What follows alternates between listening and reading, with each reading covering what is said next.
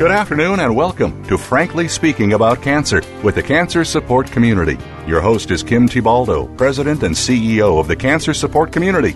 This hour is designed to inspire, inform, and to help you live better with cancer. Now, here's your host, Kim Thiboldeaux. Welcome to Frankly Speaking About Cancer, an internet radio show that focuses on informing and inspiring people to live well with cancer. I'm Kim Thiboldeaux, CEO of the Cancer Support Community. The wellness community and Gilda's Club have united to become the Cancer Support Community, one of the largest providers of cancer support in the United States and around the world. Our services are offered at over 170 locations worldwide and online at www.cancersupportcommunity.org. Well, there are 16 million cancer survivors living in the U.S. today. That's about 5% of the entire population. And despite this, they are one of the most underserved groups in our healthcare system. Survivorship rates, we know, the good news, are increasing and people are living longer with cancer. But studies have shown that 60% of cancer survivors report sexual dysfunction after treatment, but 50% did not bring it up to their healthcare team. Many find it a hard topic to talk to their doctors and nurses about, and we certainly understand that. But as you know, our show is called Frankly Speaking About Cancer, and that's exactly what we're going to do today. We're going to get frank and discuss sexual wellness, fertility, and parenthood after cancer with our wonderful guest. With us today, we have Dr. Leslie Shover, who is a good friend of the Cancer Support Community. Dr. Shover is an internationally recognized clinical psychologist and an expert on sexual problems and infertility related to cancer and cancer treatment. She became an assistant professor at the University of Texas MD Anderson Cancer Center in 1982, doing clinical work and research on cancer and sexuality. Dr. Shover was a staff psychologist at the Cleveland Clinic Foundation for 16 years before returning to MD Anderson in 1999, where she continued to work with patients and teach behavioral science until she retired in early 2016. She now devotes her full-time work to Will to Love. That is Will, W-I-L-L, the number 2, Love, L-O-V-E, an online platform that provides free education, forums, webinars, and resources to cancer patients about sexual wellness, fertility, and parenthood. Welcome back to the show, Dr. Shover. Oh, thank you. It is so great to hear your voice, Kim, and to be talking with you after a long time. Excellent. Well, the pleasure is certainly ours, and we have a lot that we want to cover in the discussion today. And you really are our expert. Some call you the Dr. Ruth of cancer, at least around here. So we have a lot that we want to cover. But before we dig into some of the topics that I sort of previewed, Dr. Shover, introduce yourselves in a little bit more depth to the audience and those who don't know you. Tell us how you got started working with cancer patients and where your interest in sexual health and fertility came from, because you obviously have a lot of amazing experience in this area. Well, actually, it kind of happened by accident. I got my PhD in clinical psychology from UCLA way back in 1979 in the age of the dinosaurs. And I then did a postdoctoral fellowship for almost 2 years in sex therapy and sex research, because I thought Masters and Johnson were still fairly new at that time, and I thought it was a great way to do short-term treatment that could really help people. And I got down to Houston for my first job, and someone at MD Anderson found out I was there and recruited me to work at first just in the Department of Urology with research and clinical work on the sexual side effects of cancer. And I stayed for a little over 5 years and ended up working with the breast and GYN folks as well, and learning a lot, because not that many people were even talking to cancer patients about sex in those days. And then when I was at the Cleveland Clinic, I was the psychologist for the infertility program, and it really struck me how cancer and infertility and sexuality all went together. And when I had the opportunity to return to MD Anderson in 1999, I had the great privilege to have a research-based position where my job was to get grant funding and develop new research-based programs to actually try to help people. And that's been really the focus of my career, not just to find out things to publish in journal articles, but to try to find ways to help people prevent or overcome these problems. Fantastic. What a great background. And you really kind of grew up in the field and with the field and really a pioneer in this area of study. Dr. Schober, I should also mention that I now am a 2-time breast cancer survivor. But by the time that happened, it was like, oh, okay, it's my turn now. Oh, boy, that really kind of threw you right into the middle of it, didn't it? Wow. Well, we're glad you're well and glad you're on the show with us today. So thanks for sharing that as well. Certainly does, I'm sure, change your experience and view a little bit and maybe even reinforce some of the things that you've been studying and talking about over these years. Sure. Yeah. Dr. Schober, I mentioned at the beginning of the show that 60% of cancer survivors reported sexual dysfunction after treatment, and maybe that's even an underreported number, and that folks are really shying away from bringing up the topic with their healthcare team. I mean, aside from some of the obvious things, right? These aren't things we want to talk about every day, or maybe we don't want to talk about with our doctor. What are some of the other sort of underlying reasons that folks are not reporting this, not talking about this? Yeah, I actually wanted to say something about your statement because you said that 50% of people don't bring up the topic. I think it's actually much lower than that. Maybe only 10 or 20% of people are the ones who bring up the topic, and only half of survivors remember anyone from their oncology team ever discussing sex or fertility. I think the barriers are, you mentioned one of them, the stigma of bringing up something so personal, especially in the middle of a incredibly busy cancer clinic with all the different topics that oncologists and nurses and all the team has to cover, and, not wanting to feel like you're an ungrateful patient for saying, well, yeah, my cancer may be doing okay, but what about my sex life? So those are some of the common reasons, and healthcare professionals often say they don't bring up the topic because they're afraid it's going to take a long time to deal with it, time that they don't have in their clinic schedule, and they also often don't have much training in this area, so they don't have answers for patients. And we know that doctors and nurses really hate to have questions where they don't have answers. Yeah, absolutely. We certainly know that to be true. I think another topic that I know that sometimes the doctors don't want to discuss are the finances of cancer. I think there's some similarities there, right? They don't know the answers and about financial matters, so they don't really even want to broach it. And I think some of these topics around sexual function and concerns about side effects are probably similar in some ways.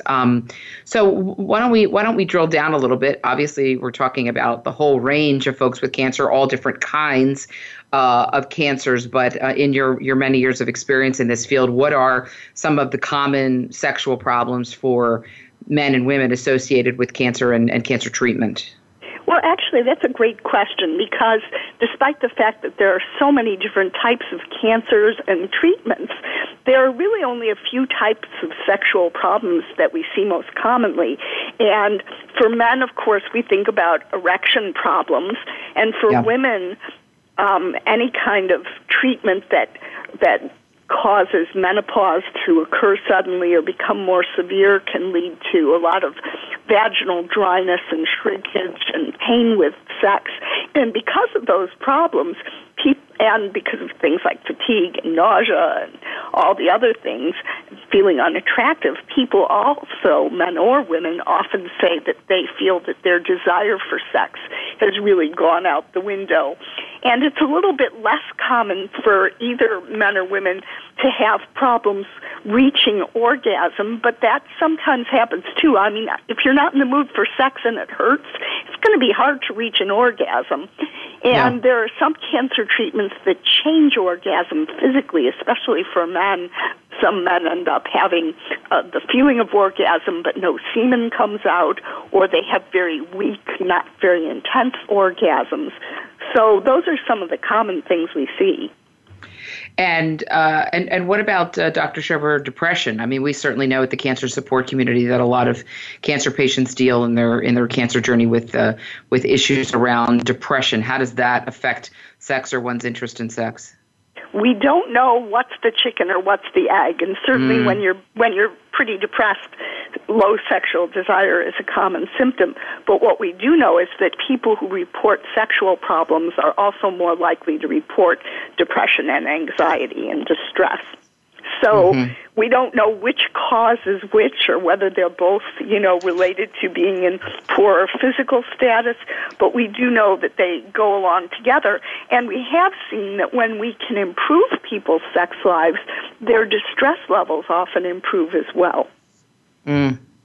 It's interesting potential correlation there.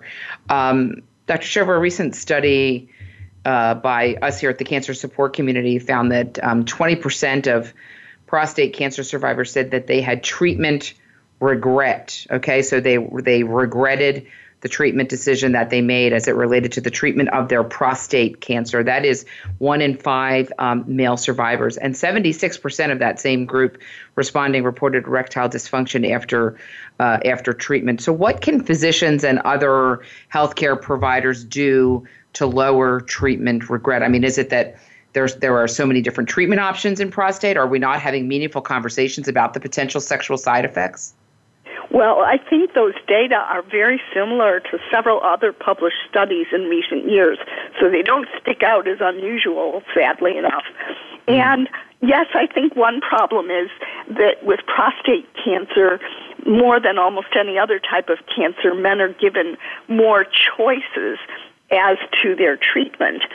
But they're also often given some pretty inaccurate expectations, especially things like, for a long time, laparoscopic robotic prostatectomy. There are websites you can go to that say that it's far superior in terms of preserving erections, or they were saying similar things for a long time about brachytherapy or proton beam therapy for prostate cancer. And most of the studies that we have suggest that there's no big advantage of those treatments. And when it comes to any kind of radical prostatectomy, number one, there's only a minority of men who have great erections beforehand, since men are typically somewhat older when they have surgery. And of that group, only about a quarter of them ever recover erections anywhere near their baseline erections, even if they have the most advanced kind of prostatectomy. And when it comes to radiation therapy, there's no free lunch either, because most people still end up with sexual problems. It's just that it takes longer. So with surgery, the problems happen immediately, and a minority of men recover decent erections. And with radiation therapy, they may seem like they're okay for 6 months or a year or 2 years, and gradually things go downhill compared to men of similar age who didn't have radiation therapy. And of course, hormone therapy makes everything worse. So I think it's important to give accurate expectations. I think the move to have more men have active surveillance, if there's not good evidence that active treatment is going to make their lives longer, is important, because active surveillance does seem to make people's lives better, although there is still some sexual problems even associated with active surveillance. Let's jump in. We're going to just grab a quick break here, Dr. Shover. This is Frankly Speaking About Cancer. We're talking to Dr. Leslie Shover about sexual wellness, and also we're going to get to parenthood as well after cancer. We're going to take a quick break. Don't go away. We will be right back.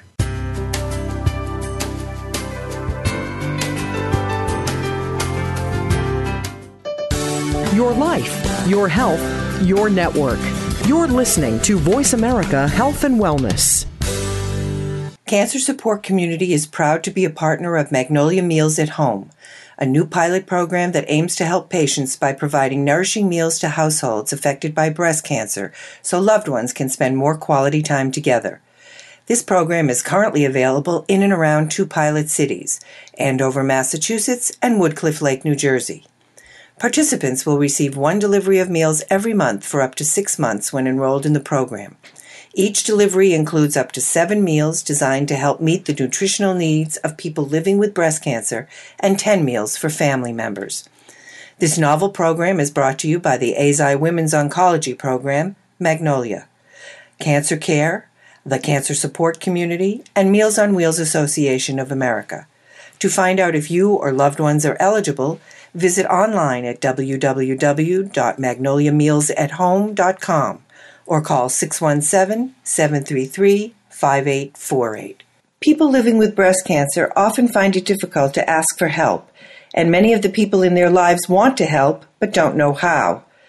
During National Breast Cancer Awareness Month, Cancer Support Community is proud to support Meal Train sponsored by Magnolia, which utilizes mealtrain.com, a free shared online calendar to streamline the process of giving and receiving meals for families coping with breast cancer. Help us reach our goal of 1,000 new breast cancer-specific meal trains this October. To learn more, visit mealtrain.com/MMT and enter the code MagnoliaB, or visit us at cancersupportcommunity.org. Cancer. It's a lonely word. Terms I don't understand. Choices I never thought I'd have to make. But there is hope and help. Support from cancer survivors. Links to research and clinical trials. Help with finances and access to care. All behind you at Breakaway from Cancer. Created by Amgen to empower cancer patients. The Cancer Support Community is proud to be a partner of Breakaway from Cancer. Opinions, options, answers. Voice America Health and Wellness.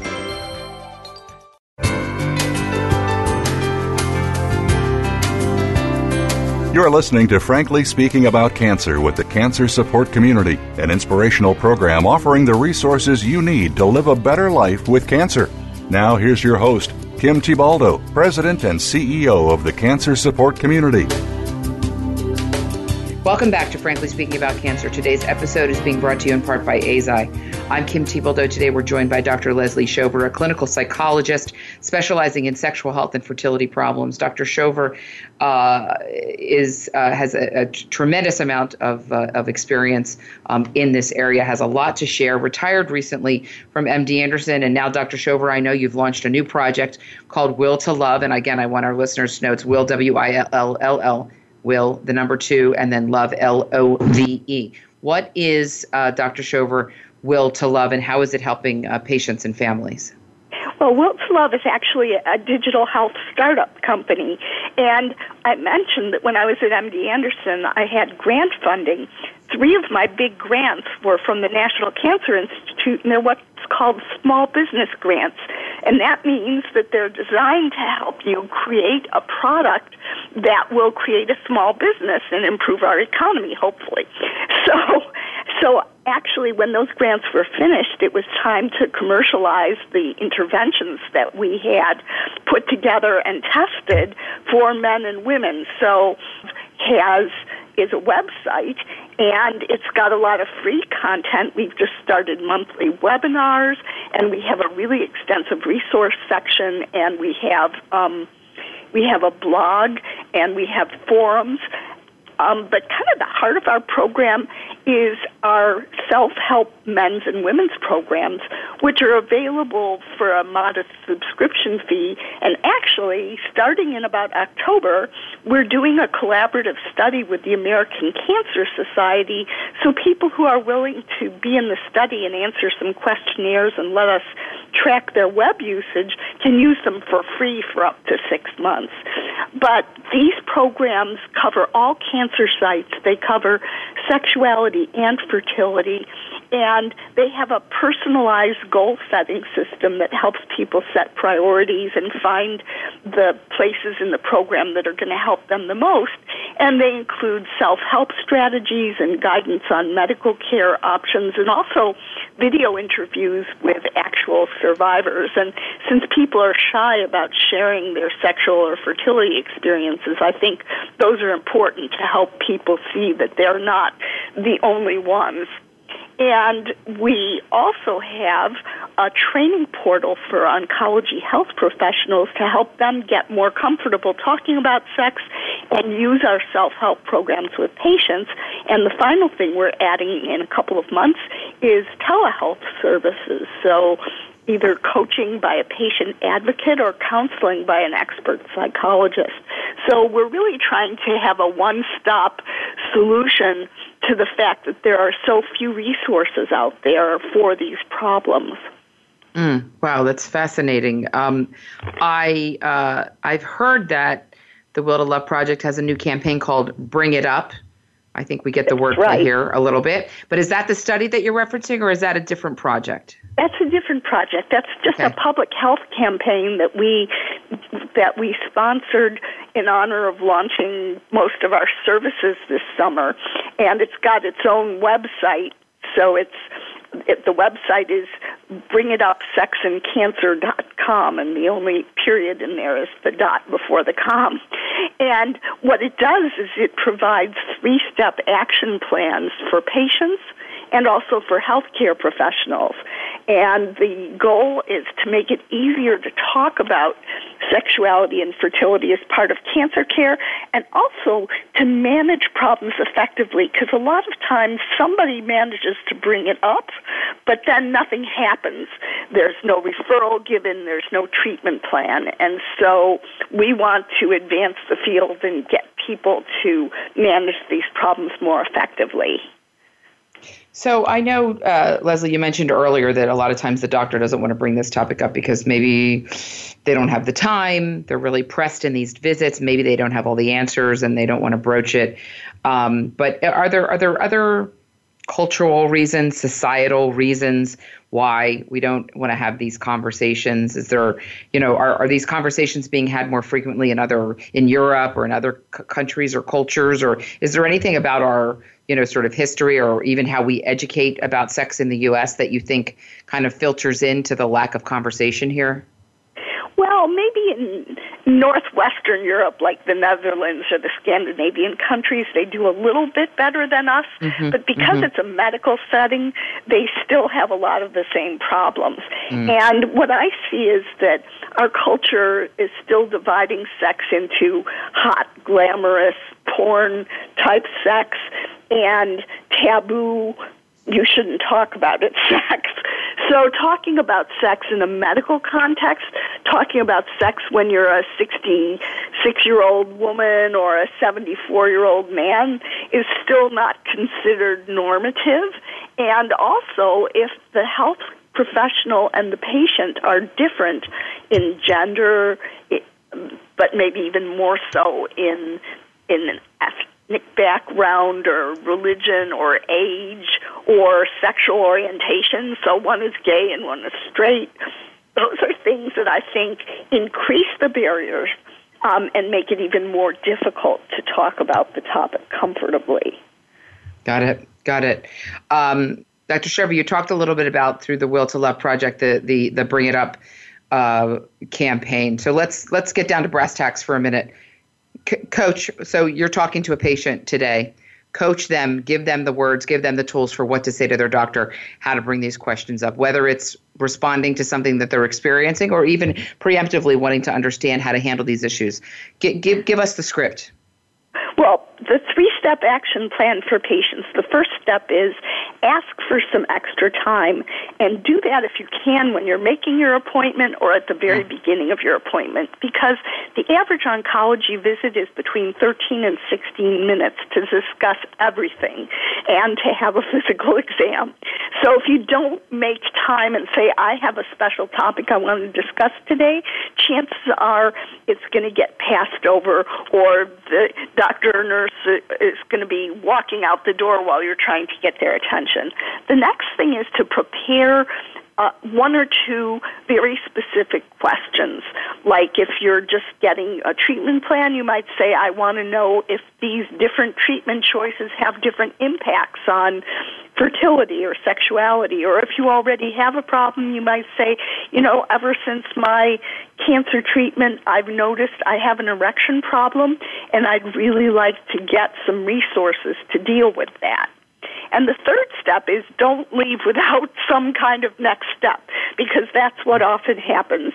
Everybody discusses it and they say, oh, well, maybe next time you come in, or I don't know, I'll have to look into that. Or sometimes you get a dismissal response like, listen, I treated your cancer. I'm not a sex therapist. But you have to be assertive and say, this problem is important to me. So is there a clinic in this health system that could help me? Or do you know of a GYN or urologist in the community or a mental health professional who has some expertise that you could send me to? Will my insurance cover it? Those are some ways that I think patients can be more assertive and try to get some kind of a treatment plan, getting built. Dr. Shover, do you see, and I know this is kind of a broad question and maybe, hard to answer and drill down on, and we're getting up to our break in a couple minutes, but do you see a difference for, let's say, ethnic minorities on this topic? Are there cultural barriers, religious barriers within communities that really prevent them from talking openly about these topics? Yes, I do think there are some, but I will say the biggest difference that we see in research is that men are more likely to get information about sex than women are from their oncology team. But yes, any kind of minority culture, whether it's African American, Hispanic American, or Asian American, tends to have, more taboos about sharing sexual information in a medical setting. And sometimes it's the practitioner who may come from one of those communities who also is more uncomfortable than average about bringing up the topic. I know that, for example, there's a lot of stigma even around cancer in, let's say, for example, the Muslim community. Sure. So I imagine this is a topic that would be particularly difficult to broach, again, for certain religious groups, let's say. And maybe especially difficult for women in cultures that don't necessarily endorse a woman having sexual pleasure. So that it's okay for a man to ask about erection problems, but if a woman is having a problem, unless it's because she's not fulfilling her duty to her husband, it may be difficult to bring up. And I'm not saying that's necessarily true in Muslim cultures. It's just true in many cultures. Right. And again, certainly you've got the cultural issues layered in with the, different religious issues. I imagine there are also generational issues that play into some of these conversations. So it certainly is, complex and multi-layered challenge. I just want to ask you quickly, because we're getting up to our break in about a minute here, but we're talking a lot about the dialogue and conversation with the medical team and the physician. But I imagine that the discussion with your partner, if you have a partner, is equally as important. If not more so, because you can always find an outside medical or mental health professional, but if you're in a committed relationship, you really want to make things work with your partner. And there's a lot of vulnerabilities for the patient, worrying that they're no longer attractive to the partner, or that their care is a burden, and for the partner not wanting to hurt the patient physically or hurt their feelings. Sometimes fear of loss makes partners kind of flee emotionally and stay away from any intimate contact. And I also noticed that when men end up with erection problems, they often are not as good about expressing affection, because affection for many traditional men, is a part of initiating sex. And if they don't think they can, quote unquote, perform, they don't reach out. Yeah, it's all part of the overall experience.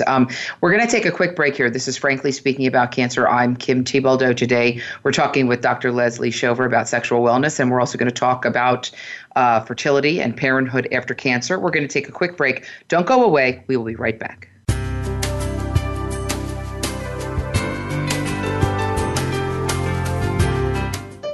Opinions, options, answers. You're listening to Voice America Health and Wellness. Effective cancer treatment requires more than just medication or surgery.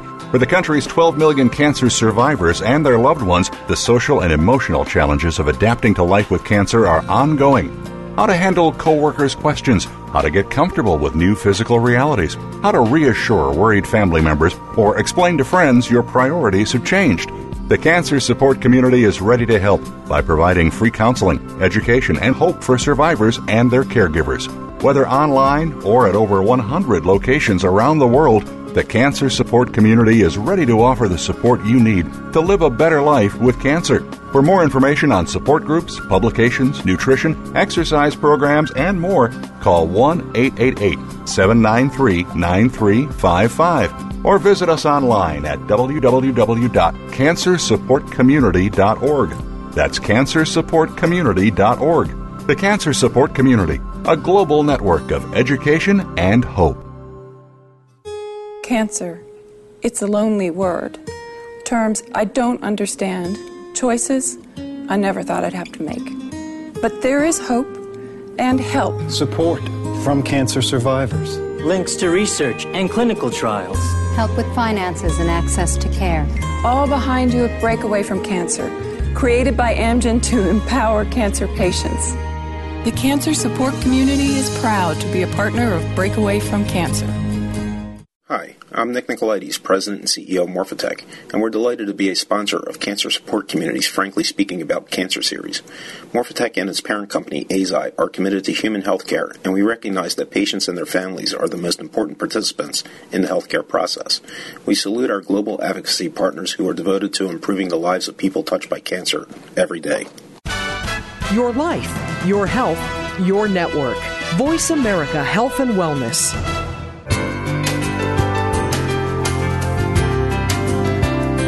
You're listening to Frankly Speaking About Cancer with the Cancer Support Community, an inspirational program offering the resources you need to live a better life with cancer.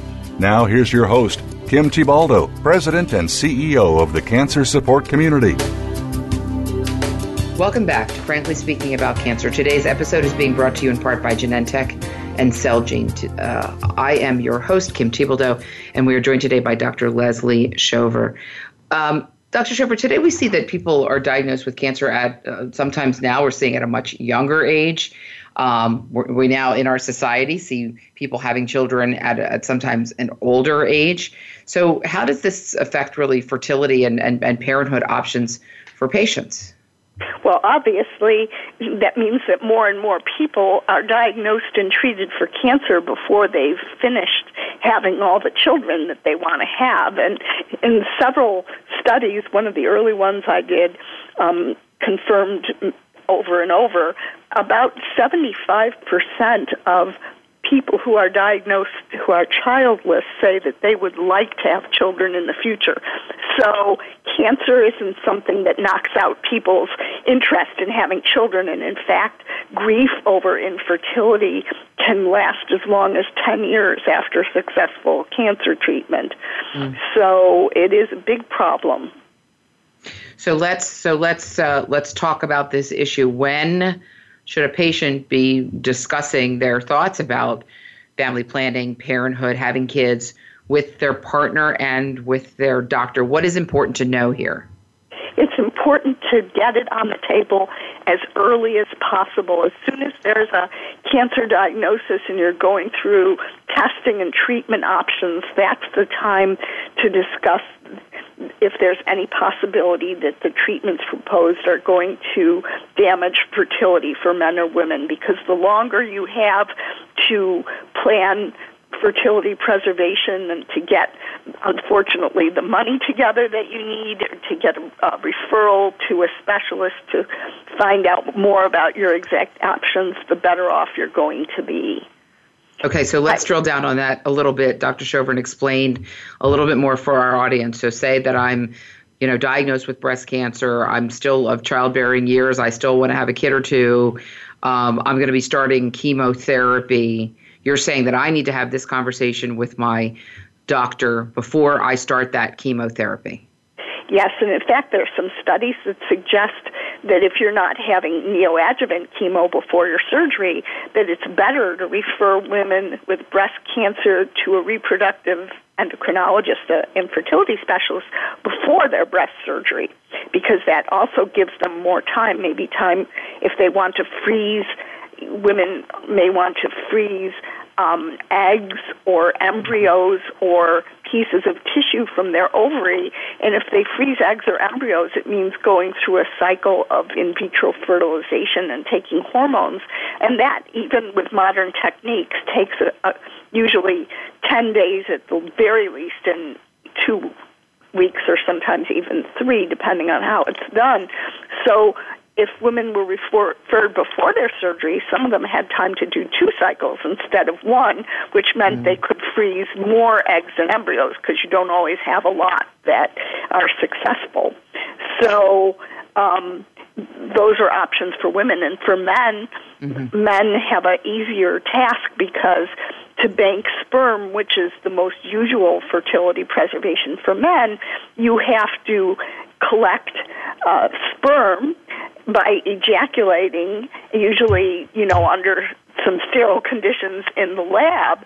And even if you just collect 1 sample with modern fertility techniques, that might be enough later on, if frozen and thawed, to create a baby with a partner's eggs. But it's better, if possible, to collect several samples and to have more to work with for the future if sperm counts and motility don't recover later on after cancer treatment. So time is of the essence, and there aren't always, outside of big cities, specialists who are easy to find and easy to get on track to decide if you're going to do all these things and to get them in motion. Got it. Understood. So you talked about freezing eggs, freezing sperm. Are there and you talked about really planning and talking about that. And I have to say, Dr. Shover, I'm still surprised sort of in this day and age when this, for those of us kind of in the cancer world, this seems like common knowledge. I'm still sort of surprised that this is, you cannot expect that the doctor's going to prompt this conversation. You cannot expect that this is going to be offered to all patients. Really, I think making it all the more important for the patient to really be empowered and educated and knowledgeable about this and to be the one that's really driving this. Do you agree? I do. And repeated surveys have suggested that oncologists, a lot of them still cherry pick, like, I'll mention it to this woman because she's childless, but this one already has 2 kids, so I'll skip that part.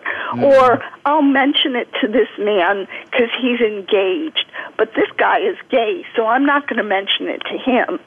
So, instead of letting the patient be the arbiter of whether it's important to them, sometimes physicians or other members of the team think that it's their job to choose, which I think is very wrong. And, surveys as recently as several years ago suggested that half of people who were eligible to preserve fertility did not remember being informed about it. Wow. So we still have a bit of a ways to go on this. So let's talk for a minute then, Dr. Shover, about the cost of these fertility preservation methods. Can a patient expect that this will be covered by their health insurance? Are these processes expensive? Is this a big financial burden for people? It is a big financial burden, especially putting in the context of these are young people who are facing probably some big medical copay bills for their cancer treatment. So a cycle of IVF might be roughly about $11,000 by the time you get through all the drugs and the costs. And freezing eggs means freezing ovarian tissue means going through a laparoscopy and harvesting and storing the tissue. So I think it's a fairly similar price range, or maybe even a little bit more.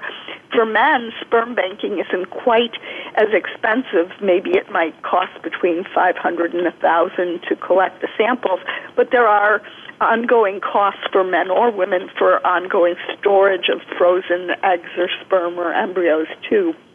And unfortunately, there are only a couple of states that mandate that private insurers cover these procedures. Rhode Island just passed an innovative new law, and I believe Connecticut also now has some laws. But even states, the very few states that mandate that insurers cover in vitro fertilization, fertility preservation wasn't factored in because the criterion was you were supposed to be infertile for a year before you could have IVF.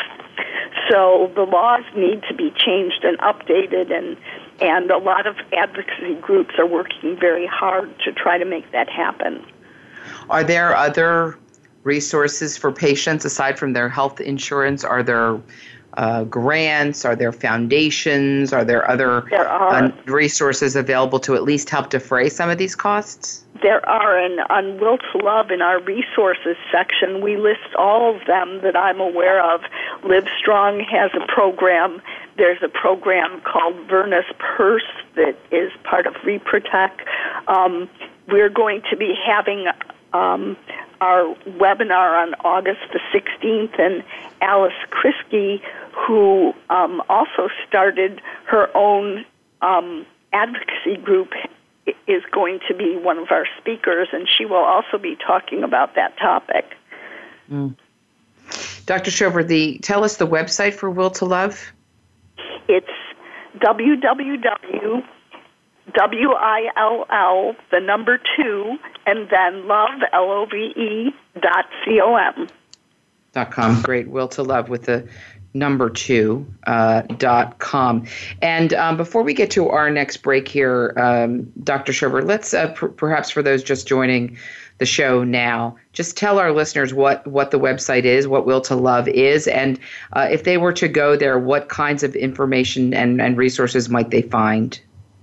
So Will to Love is a digital health company offering online help for cancer-related problems with sex or fertility. And we have a lot of free content that's just open to everyone when you go to our website, including those resource links and a blog and monthly webinars that we record and have on site and forums. And we also have self-help programs that are pretty intensive for men or women that are on a subscription basis where you can pay a small monthly fee and access them. And we are soon going to be also offering telehealth coaching and counseling by video conference. We're training our clinicians now to get ready. So, Dr. Schober, we've got just about a minute until our break here, but let's do a little quick coaching for our audience. So let's say you are a younger person, you are still of childbearing age, you want to have a family, you've just been diagnosed with cancer. What's the conversation? What are the questions that you should be asking your doctor? Well, first of all, are any of the treatments you're proposing or thinking about ones that are likely to damage my fertility? And that could be chemotherapy, it could be radiation or surgery to the pelvis, it could be, we don't know even that much about some of the newer biological treatments, but if there's a chance that fertility could be damaged, then the question is, can you refer me to talk to somebody about my options to preserve my fertility before cancer treatment begins? And that might be to a sperm bank for a man, it might be to a reproductive endocrinologist for a man or a woman, or to a urologist for a man. And just quickly, Dr. Schober, to your point, I think that, we're talking a lot about immunotherapy, but you're saying we really don't know the impact of immunotherapy on fertility quite yet. No, I've not seen a single study on it. Now, I may have missed a couple of recent ones, but I've seen a couple of very small ones suggesting that it can damage sexual function, but I don't even think the mechanism is clear. So, Wow. So these are areas we really need a lot more knowledge in. Wow, no kidding. Boy, that's fascinating area. This is Frankly Speaking About Cancer. I'm Kim Thiboldeaux. We're talking with Dr. Leslie Schober about sexual wellness and also parenthood and fertility issues after cancer. We're going to take a quick break. We have a lot more to discuss with Dr. Schober. Don't go away. We'll be right back.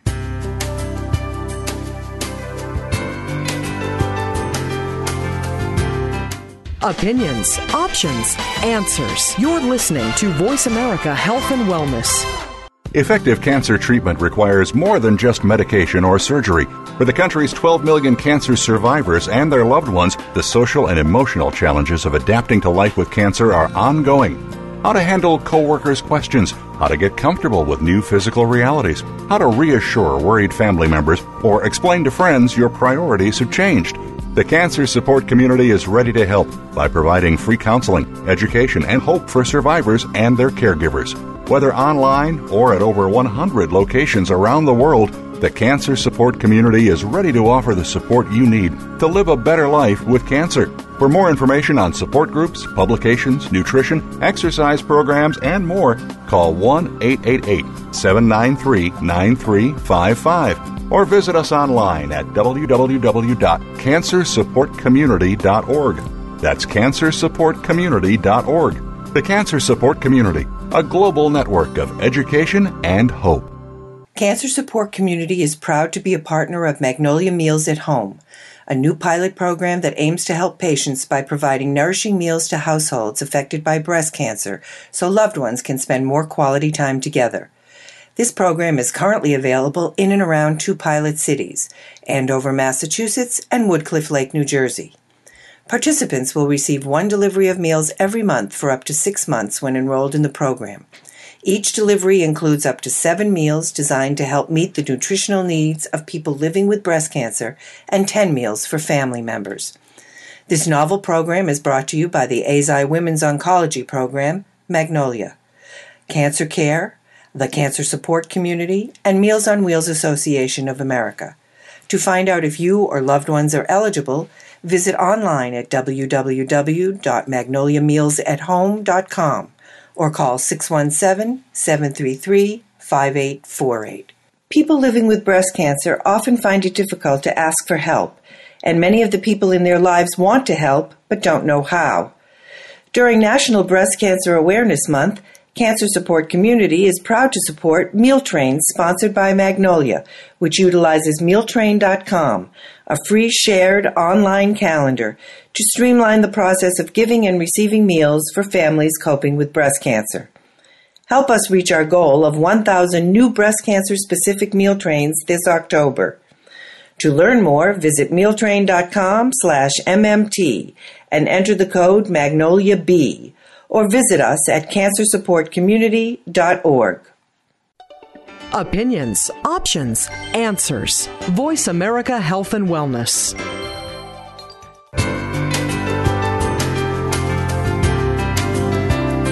You're listening to Frankly Speaking About Cancer with the Cancer Support Community, an inspirational program offering the resources you need to live a better life with cancer. Now here's your host, Kim Thiboldeaux, President and CEO of the Cancer Support Community. Welcome back to Frankly Speaking About Cancer. Today we are joined by Dr. Leslie Shover, a clinical psychologist and founder of the new digital startup, Will to Love. We are really learning a ton from you, Dr. Shover. It's been a very enlightening conversation. I know in our last segment we were talking a little bit about family planning and fertility preservation, and really, I guess, in some ways, the ideal scenario that you're going to enter into treatment. You do some proactive planning. You want to have a family. You're pretty set on that.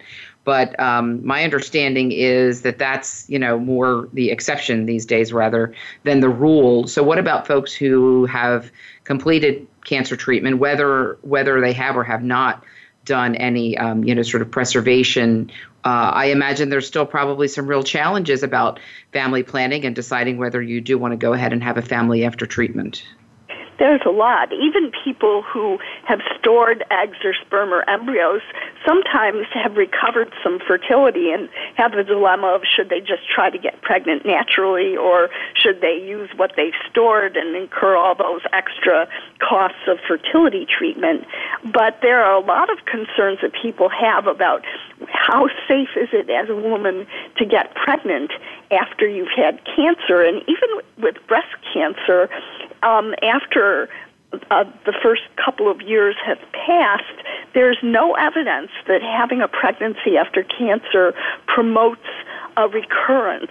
But a lot of women are still told not to even consider getting pregnant.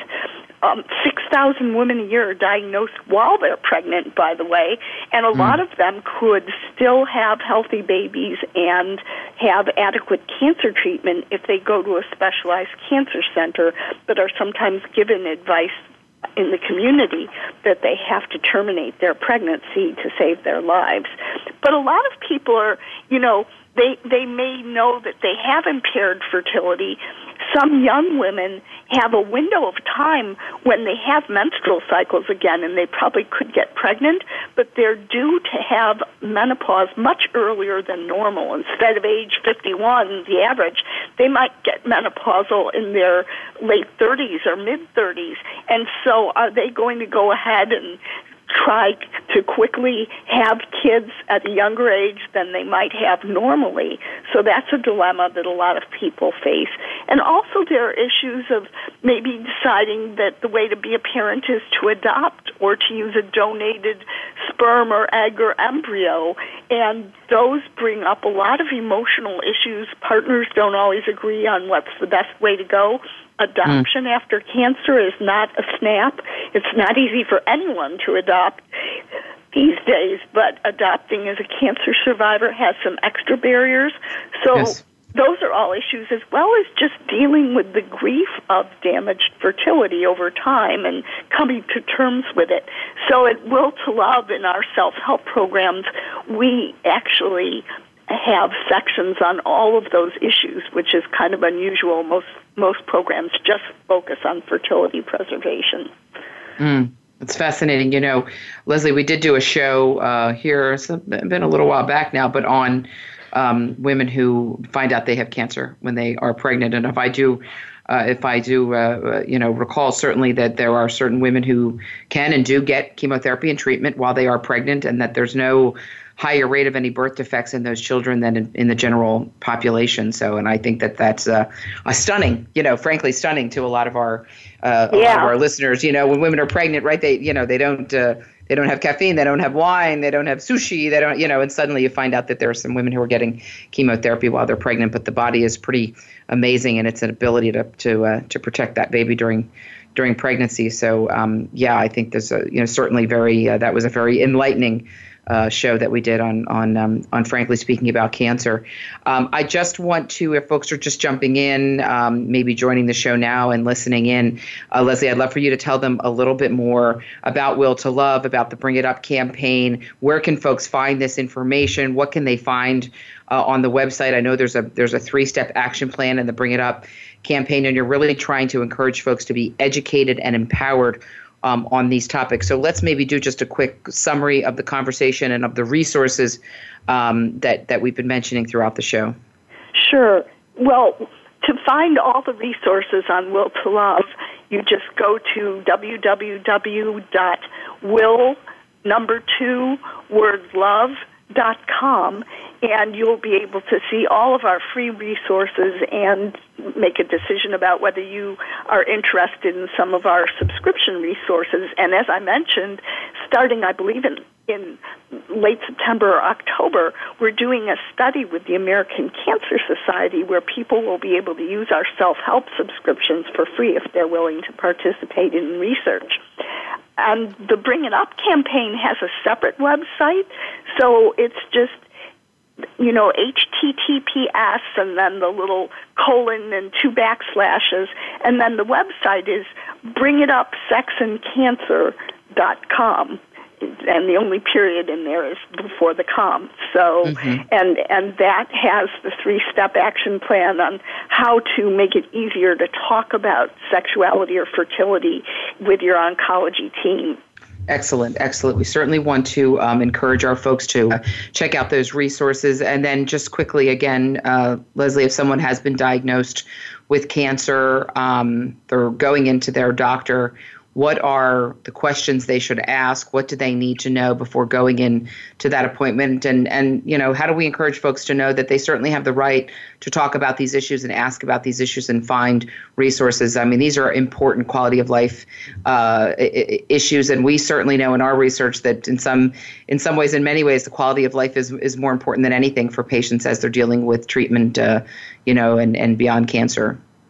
Yeah, and there are several surveys of survivors that have found that when you ask about unmet needs, sex is in the top 5.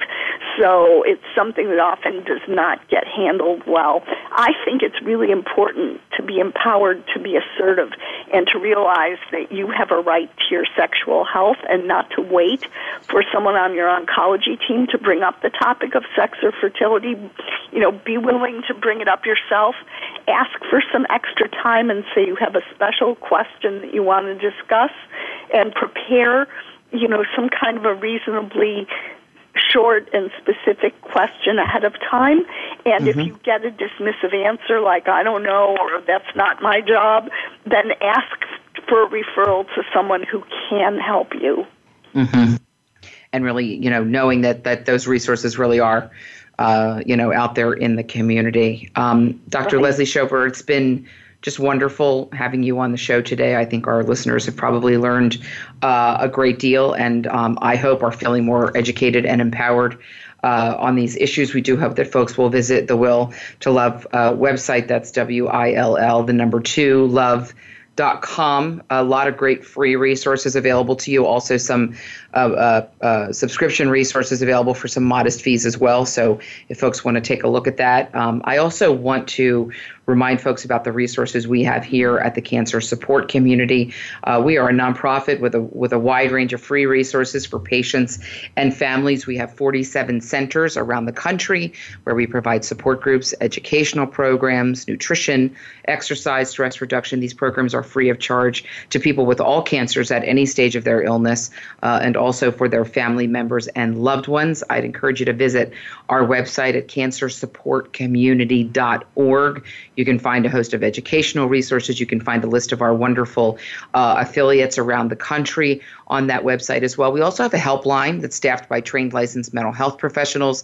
If you want to grab a pen and write that number down, it is 888-793-9355, and you can call that number right now and speak to one of our counselors. This is Frankly Speaking About Cancer. I'm Kim Thiboldeaux. Thanks for joining us today. Until next time, be well, do well, live well.